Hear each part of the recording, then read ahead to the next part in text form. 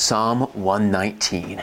So this morning we're going to look at verses 1 through 8 of Psalm 119. Blessed are those whose way is blameless, who walk in the law of the Lord. Blessed are those who keep his testimonies, who seek him with their whole heart, who also do no wrong, but walk in his ways. You have commanded your precepts to be kept diligently. Oh, that my ways may be steadfast, in keeping your statutes. Then I shall not be put to shame, having my eyes fixed on all your commandments. I will praise you with an upright heart when I learn your righteous rules. I will keep your statutes. Do not utterly forsake me. Psalm 119, verses 1 through 8. If you pardon me, I'm going to take out my phone so I can make sure I don't go into tomorrow or anything. Sometimes we preaching folk tend to carry on. Psalm 119, 1 through 8. God is an amazing God. God is awesome in his ways. And here's something interesting about God, and something that we might not really think of, but it's true, and that's God is both incomprehensible, yet knowable. God's incomprehensible, yet knowable. So God is incomprehensible.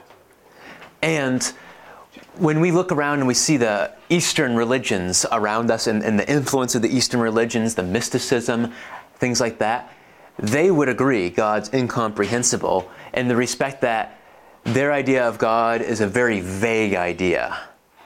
Almost like God is an intangible force. You can't really, can we call God a he or a she or an it or a they or an us? They don't really define God.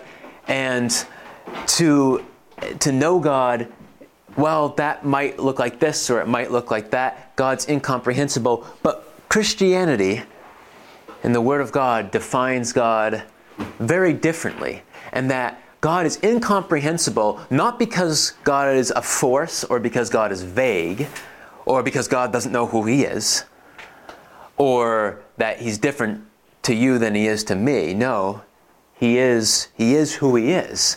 But he's incomprehensible because we're humans and we have limited brains. So he's incomprehensible to us. You might be familiar with the scripture from Isaiah that says, your thoughts are higher than my thoughts and your ways are higher than my ways. So, and without using the word incomprehensible there, that's a statement about God's incomprehensibility. That is to say, our brains, somewhere, the smartest person, whoever that is, their brain somewhere like kind of plateaus, like here, and God's somewhere. And God, somewhere way out there, and God is incomprehensible in that just as an ant or a chipmunk cannot totally understand the ways of a human, I mean, they probably don't know why we go to work. They probably don't know that we're going to work. Quite frankly, I hope they don't know that we're going to work. And don't run out in front. And just as our ways are incomprehensible, think of how much greater God is than us, than we are to ants and chipmunks. God is incomprehensible, yet knowable.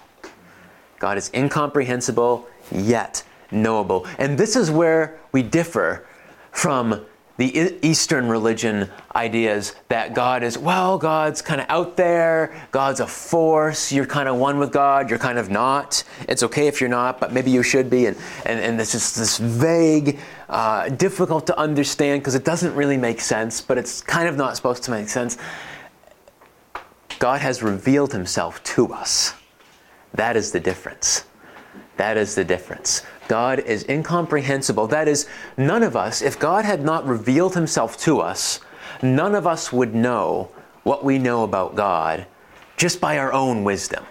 No human being can just on our own, if God was not intimate and he didn't want to intimately reveal himself to us, none of us would have just on our own, with a God that just created the world and stepped back and did nothing with it and didn't reach out to us, none of us would have just come to the conclusion of who God is and his attributes. None of us.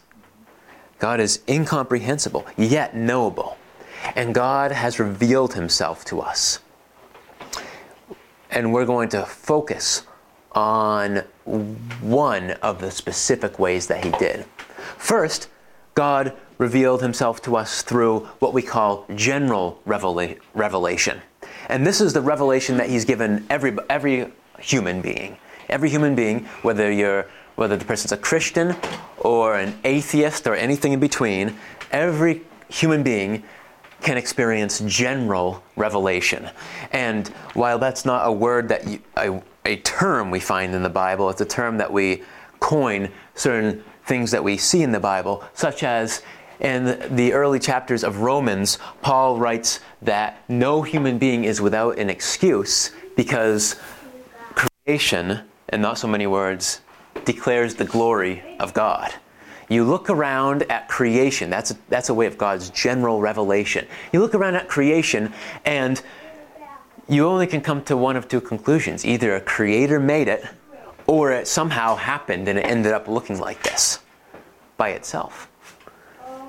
And logic points to a creator. General revelation. There's also the general revelation of our conscience. Not all human beings have the Holy Spirit. Only those who are born again have the Holy Spirit. But every human being has a conscience. Now, people can stray very far and through a series of terrible choices sever their consciences. But every human being has a conscience, a God-given conscience that gives them a sense of right and wrong. Some people are more sensitive to their conscience than others. Some people grew up in better environments than others. But every human being has a conscience. That's a point of general revelation. So with just that, every human being can tell that there is something out there beyond us, and that there is right and wrong. There is a creator, and there's a sense of responsibility. And one might even go so far as to say that there is a sense of responsibility that we're not keeping up with very well. And maybe that's why in so many religions, no matter what the religion is, they have some kind of way of making up for something. Well, it might be you have to outweigh your goods with your bads. Did I say that the wrong way? Yes. I don't think there's a religion like that. maybe something really evil, but well, I guess you could say they're all evil. Anyway, rabbit trail.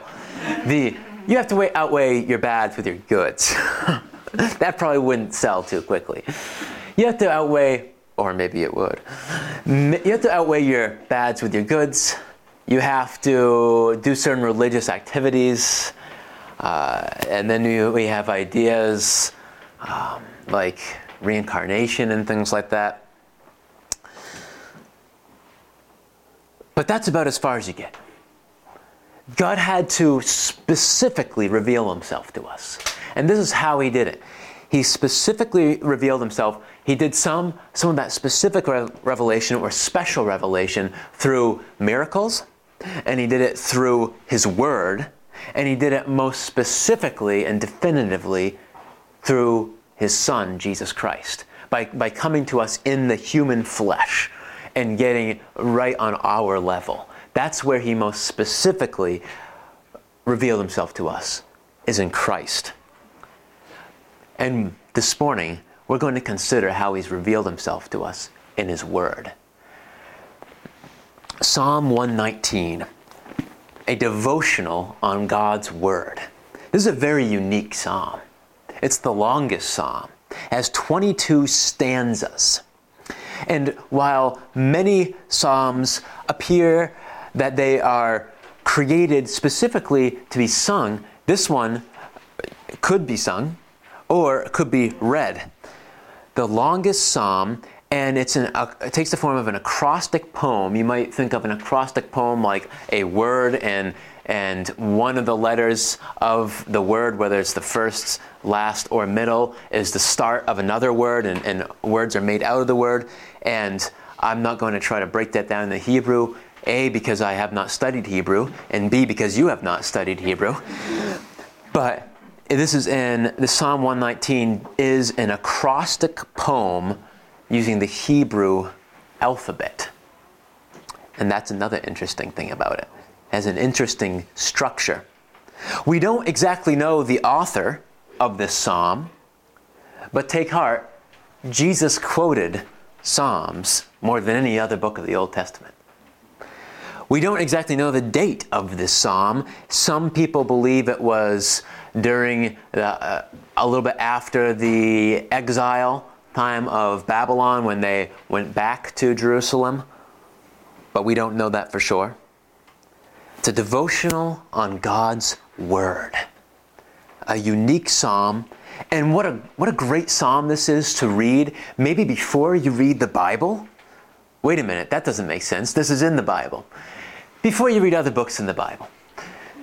This is broken up into these 22 stanzas, each with 8 verses that corresponds with a Hebrew alphabetic letter.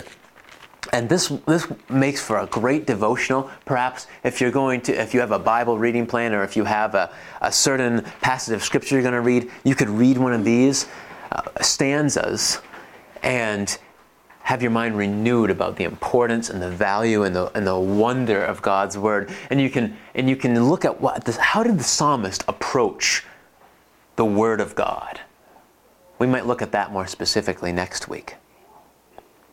So let's take a look at this glorious psalm, Psalm 119.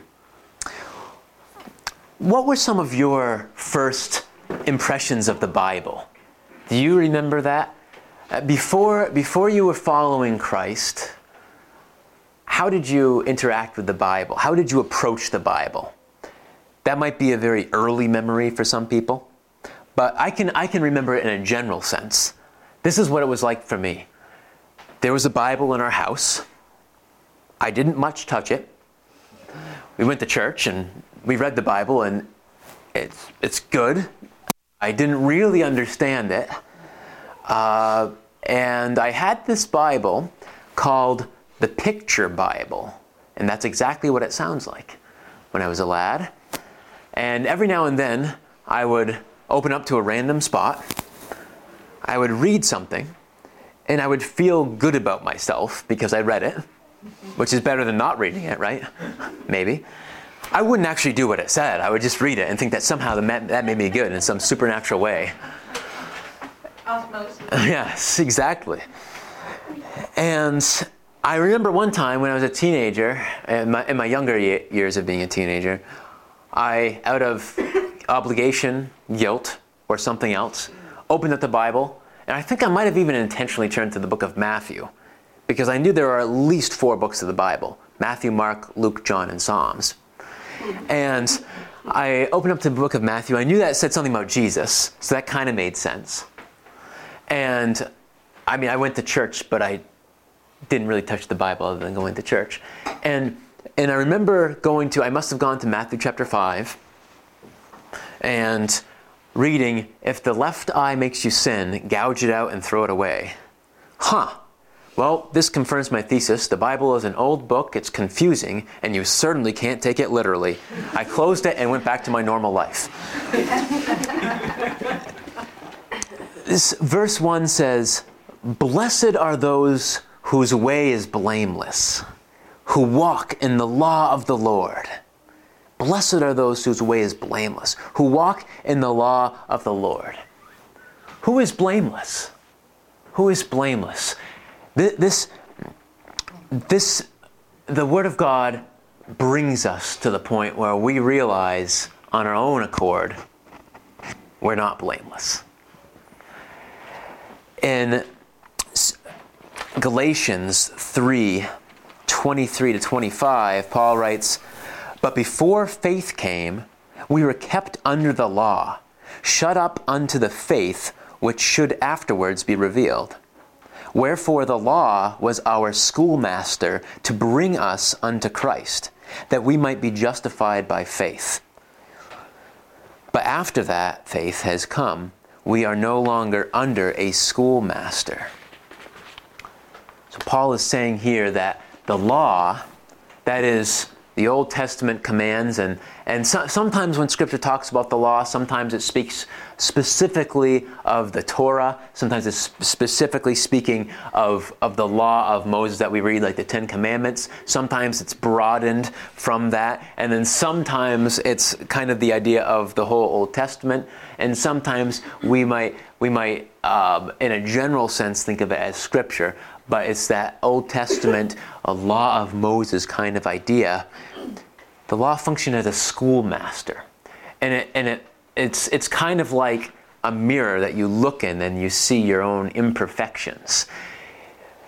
When we look in Scripture and we see God's standards, and if we approach it with any sense of honesty, we see that how much we don't measure up. And that's why the Lord gave the law, is so that people would see how much they don't measure up. And it was also to have a relationship with Him, also to walk closely with Him, but in that to realize on our own we can't. We need a Redeemer. We need a Savior. And in the Old Testament, that took the place of looking forward to a Savior. And there was the foreshadowing, and there were the temporary sacrifices that they did. But they had to do the sacrifices over and over again because the ultimate sacrifice had not come yet. Now we live in this blessed time where we look back to Jesus' sacrifice, the final sacrifice, the perfect sacrifice for our redemption. So the law, when one starts to look at Scripture or hear the truths of Scripture and comes into this friction of who they are, and that who I am in and of myself, I'm not that impressive to God. My ways are not His ways. One starts to look and look at the law and see their own imperfections, and they see that they get this feeling of guilt. And if that's carries them to the cross, then that guilt is a very good thing. One looks into the law, says, I can't live up to that standard. Exactly. And the person goes to the cross. The law, it drives people to the need for a Savior. And the law in all of Scripture takes on a new light when we know God. Once we know God, can you identify with this? At first, Scripture seems burdensome. When you actually first understood, I'm not making it. This is not something that I can't really keep all this. What about those things that I don't do? What about those things I fail at? Brings you to the point of a Savior. And once we know the Savior, growing in Christ through the Word. But here's the transition. Romans 12, verses 1 to 2 says, King James Version, I beseech you, therefore, brethren, by the mercies of God, that ye present your bodies a living sacrifice, holy, acceptable unto God, which is your reasonable service. And be not conformed to this world, but be ye transformed by the renewing of your mind, that ye may prove what is good, and acceptable, and perfect will of God. And how are we renewing our minds? How are we proving what's acceptable, the will of God? By staying in the Word and walking with the Lord. So the law goes from this thing that convicts us. Scripture goes, and I could say all of Scripture goes from this thing that convicts us. That was a close one. Convicts us, points us to our need for a Savior, brings us to the point of guilt, brings us to the cross, and then turning to Christ, confessing that He's Lord, believing that God raises Him from the dead, and turning to Him for the forgiveness of sins, God brings us new life in Him, And then Scripture takes on a whole new perspective. And then it's something that's life-giving. It's the law brings death, but the Spirit brings life. The law convicted us and condemned us in our sin, but brought us to the point of new life in Christ. And now in Christ, when we look at Scripture, it's this wonderful thing. It's all this wonderful truth that renews our minds and gives us energy and life, and we commune with God through it. Once we understand grace, we know we don't need to read the Bible to gain God's acceptance. But the Holy Spirit gives us the desire to read the Bible because we're accepted by God. As Scripture in Romans 12 said, and in light of all God's mercy, and in light of all that He's done for us, it's our normal, acceptable thing to do, to live as a sacrifice for Him, to be a living sacrifice. That should be our natural response, to want to live for God because of His great grace in giving us His Son. And we want to renew our minds with the Word. And living for God means communing with Him, communicating with Him, getting to know Him better. And that's what we can do because He has indeed revealed Himself to us through His Word. Unlike the Eastern religions that have God as this intangible force, God is indeed very personal. And He's revealed His heart to us in His Word. He's given us so much that we can know Him better with. Blessed are those whose ways are blameless, who walk in the law of the Lord. Blessed are those who keep His testimonies, who seek Him with their whole heart. Now, our ways are not blameless, but Jesus' ways are blameless. And His righteousness is placed on us. And He enables us, although we are not perfect and we're still not without sin, He enables us to live out what He's revealed to us.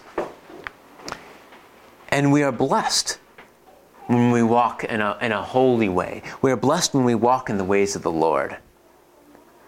So what's that mean, blessed? Psalm 1 is a good one to follow up on and meditate on. But we won't go there today for the sake of time. Maybe you will this afternoon.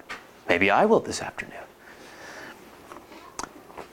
We hear the word blessed kind of a lot in Christianese, right? That's a Christianese term. That's a Christian word. Sometimes we hear about it outside. I have a relative who says things like, "I'm so blessed." I don't think she knows the Lord. I'm not sure what she means by that. I don't know what she means by that. The other night, 2 nights ago, I saw someone in the mall with a t-shirt on that said, #blessed. What does that mean? I typed it into the internet. It seemed to have something to do with football. I don't know. I left the website more confused than I was when I went on to it. And I knew that would happen too, but I wanted to do that just so I could say this to you with authority. Blessed is the happy condition of those who revere God and do His will. I got that wording from the NIV Study Bible. Blessed is the happy condition of those who revere God, who have a proper fear, a proper respect and reverence for God, and do His will. We see the word blessed again a lot in Jesus' teaching on the Sermon on the Mount, and we see it a lot in the book of Psalms. Blessed are those whose way is blameless, who walk in the law of the Lord.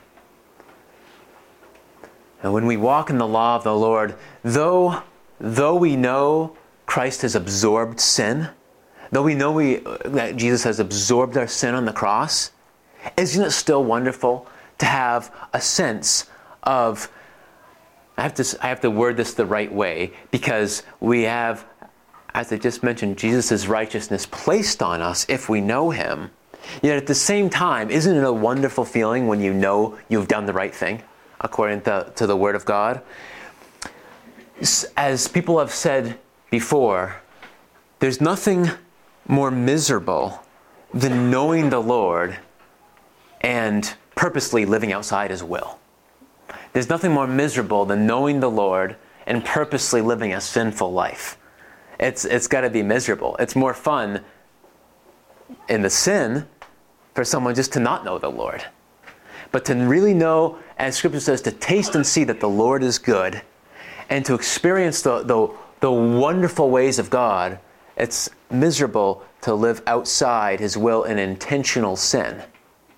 Yet, the flip side is also true. How wonderful it is when you know the Lord, to walk closely with him, to maintain that intimacy in your relationship with God through a close walk with him. And this is not to say that we are earning God's favor, because Jesus paid the sacrifice in full. But it is to say that a life of intentional sin versus a life of intentionally walking closely with God, one's blessed and the other's not. They're hugely different. They're on different spectrums of life experience. Blessed is he whose way is blameless. And how do we keep our way blameless? By walking closely with the Lord and by staying in the Word and looking at what does it mean to live a blameless life? What does it mean to live a holy life? God's revealed that to us. And there's so much religious teaching out there where it's so vague that, spirituality to you might be one thing. Spirituality to me might be another. Someone who I knew just the other day, a couple days ago, we were saying, how'd your day go? How'd your day go? And he knows I'm a Christian, and he was saying, spiritually, pretty good, got a good feeling going on today. And that's really how a lot of people evaluate spiritual life, is kind of like good vibes. But thankfully, we're not left to guess like that. God's revealed himself to us in his Word. And he's revealed himself to us, what it means to live a righteous life, what it means to walk blamelessly before him. Following God's commandments is the path to joy, it's the path to happiness, and expressing love toward God. In John 15, verses 10 to 11, Jesus said, "If ye keep my commandments, ye shall abide in my love," or remain in Jesus' love. Be at home in Jesus' love. "Even as I have kept my Father's commandments and abide in his love. These things I have spoken unto you, that my joy might remain in you, and that your joy might be full." Jesus didn't say, "I'm going to smooth out your life and make nothing bad happen in it." Trials come. Some of us experience them in very real physical ways this week. Trials come. The road is bumpy. The sea is choppy. The Lord doesn't smooth out life for us, although sometimes he does for seasons of life. But none of us have that guarantee. But we do have this guarantee. Jesus said, "These things I've spoken to you, that my joy may be in you and your joy may be full."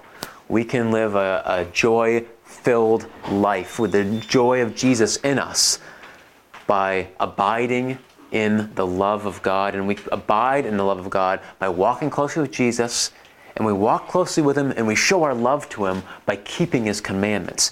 Our obedience to God is an expression of our love to him. That's a way we express our love to him. And we do that in response to his great love to us, which he showed us first when he died for us while we were yet sinners. Finally, growing in Christ through the Word. Growing in Christ through the Word. So in daily life, what does this look like? Blessed are those whose way is blameless, who walk in the law of the Lord. Take a look at verse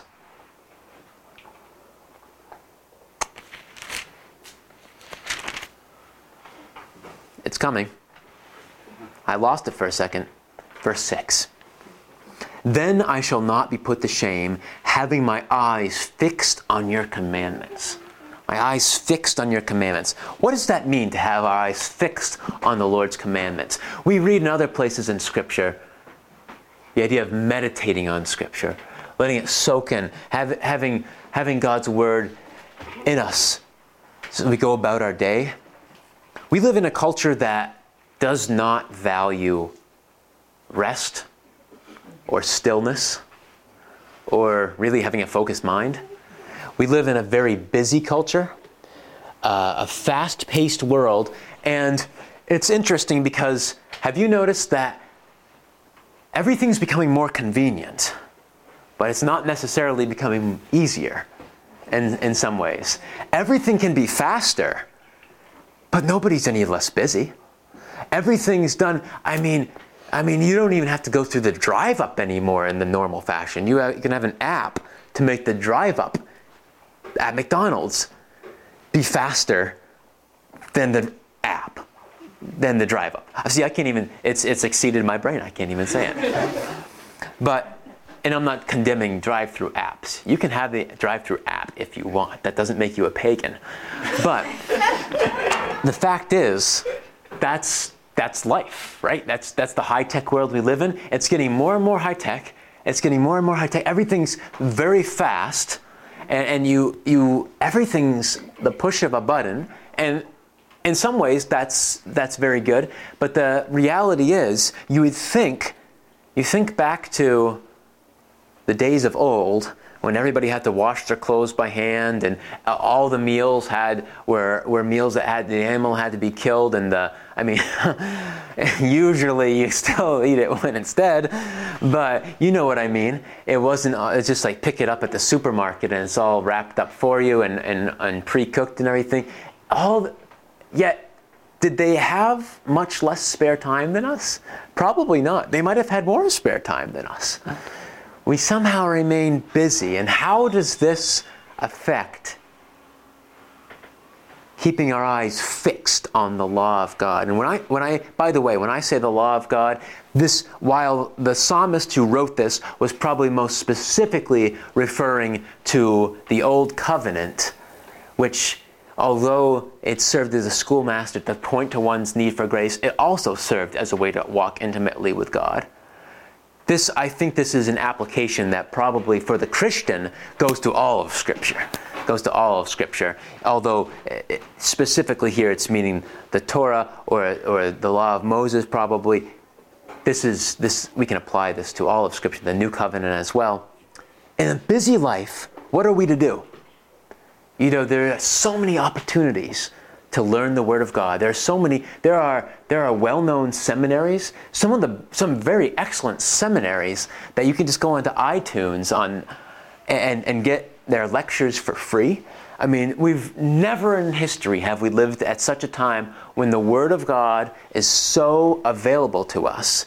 But I hear many people say that we never in history have stooped, at least like in our country's history anyway, has stooped to such a shallow level of biblical illiteracy.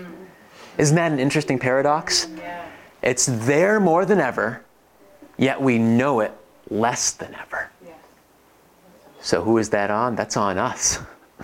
We need to take responsibility to fix our eyes on the law of God, fix our eyes on the Word of God, fix our eyes on His commandments. We know how to fill up every second, but how are we filling it up? That's the question. When I make my rounds at the mall, when I'm doing mall security, I've noticed when I walk by Buffalo Wild Wings, they have the bar there, and I have never really much been one to frequent the bar anyway, but I'm safe to assume that the idea of bringing electronic devices to the bar is a new thing. I don't think 20 years ago people brought electronic devices. Like, what would have they brought? Alarm clocks? Personal computers? Or they had laptops 20 years ago, I know. But laptops?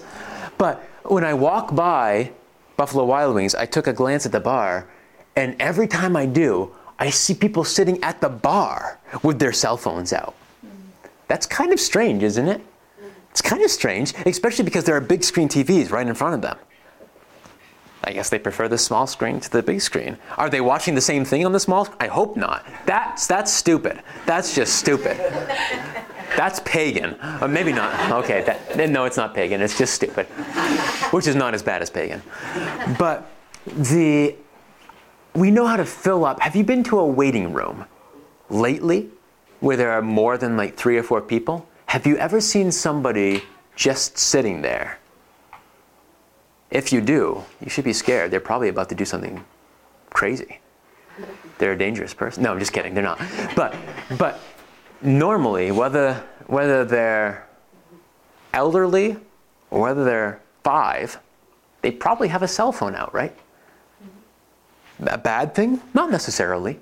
But the point is, we know how to have something with us to occupy our minds at every waking second. There's no such thing as buffer zone anymore. There's no such thing as buffer zone.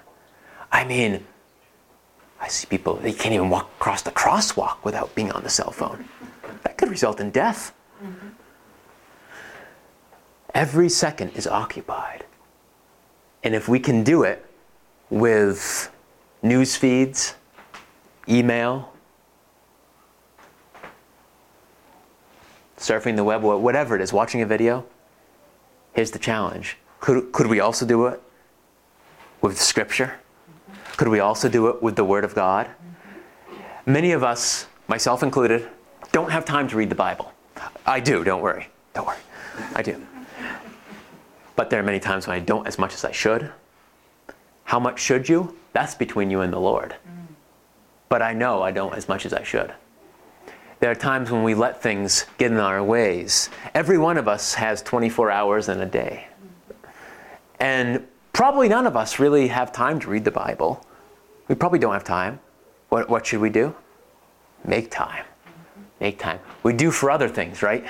We do for other things. Many of us don't have time to do what we do. But there are some things we choose to do. And you can be creative.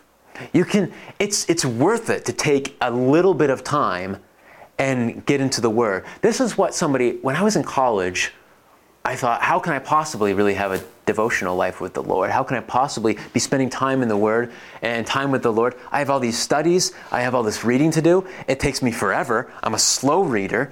I'm up late every night. I'm up early every morning. I'm exhausted. I just don't have time for this. How can I? I feel like I just have to wait till I graduate, or at least till summer. And somebody who was kind of serving as somewhat of a spiritual mentor to me said, well, what if you took 10 minutes? Because everybody either has or can make 10 minutes, right? What if you took 10 minutes and you read the Bible for 7 minutes and prayed for 2? Is that a lot of time? No. Is that better than nothing? Absolutely. You could read a psalm. You could read virtually any chapter of the Bible in 7 minutes and pray for that's hugely beyond nothing. And then, of course, hey, can make more time, that's all the better. But that's just to show sometimes I think we get so busy and we expect the idea of, oh, if I had this time, then I could spend it fixing my eyes on the law, fixing my eyes on Scripture. But the reality is, we can take what we have and we can use it very well, and we can create opportunities, perhaps more than we do. Consider now the psalmist's heart. Do we make time for the Word? And as we make time for the Word, let us be compelled to get into the Word. Let us be compelled to take time to fellowship with God through the Word by considering the psalmist's heart and letting it spur us on. Verse 5 says, "Oh, that my ways may be steadfast in keeping your statutes." Do you hear the psalmist's emotion there? Oh, that my ways may be steadfast in keeping your statutes. It sounds desperate, doesn't it? I think that's the idea. I think he wants that to be contagious to us. And that we read this and say, oh, this guy, I can identify with that. I can identify with the temptations of sin around me. and knowing how good God is and how wonderful the scriptures that he's revealed and how much I want to live it. Oh, that my ways may be steadfast in keeping your statutes. A desire, a plea to be obedient to the Lord. And he helps us with that. He'll work through us by his Spirit. And he wants us to be in the Word. So we're renewing our minds and taking this in and being fed, being charged up in the Word. Consider the psalmist's heart. And now finally, as a body of Christ, let us continue in the Word. We, as our title, Higher Ground, a remnant church, we call ourselves a remnant church because we want to carry on what we see in the book of Acts. We want to say, not to try to duplicate it artificially, but to say, if God does not change, and he wants to work through his apostles and his early church in such a way, let's not water it down. Let's keep it that way. And how do we do that? How do we identify that? How do we stay? We stay in the Word. Individually as believers in our own time, and together corporately, we stay in the Word. We go back to the Word. We evaluate what happens with the Word. If something out of the normal happens, is it scriptural? If it is, praise God. If it's not, we throw it out.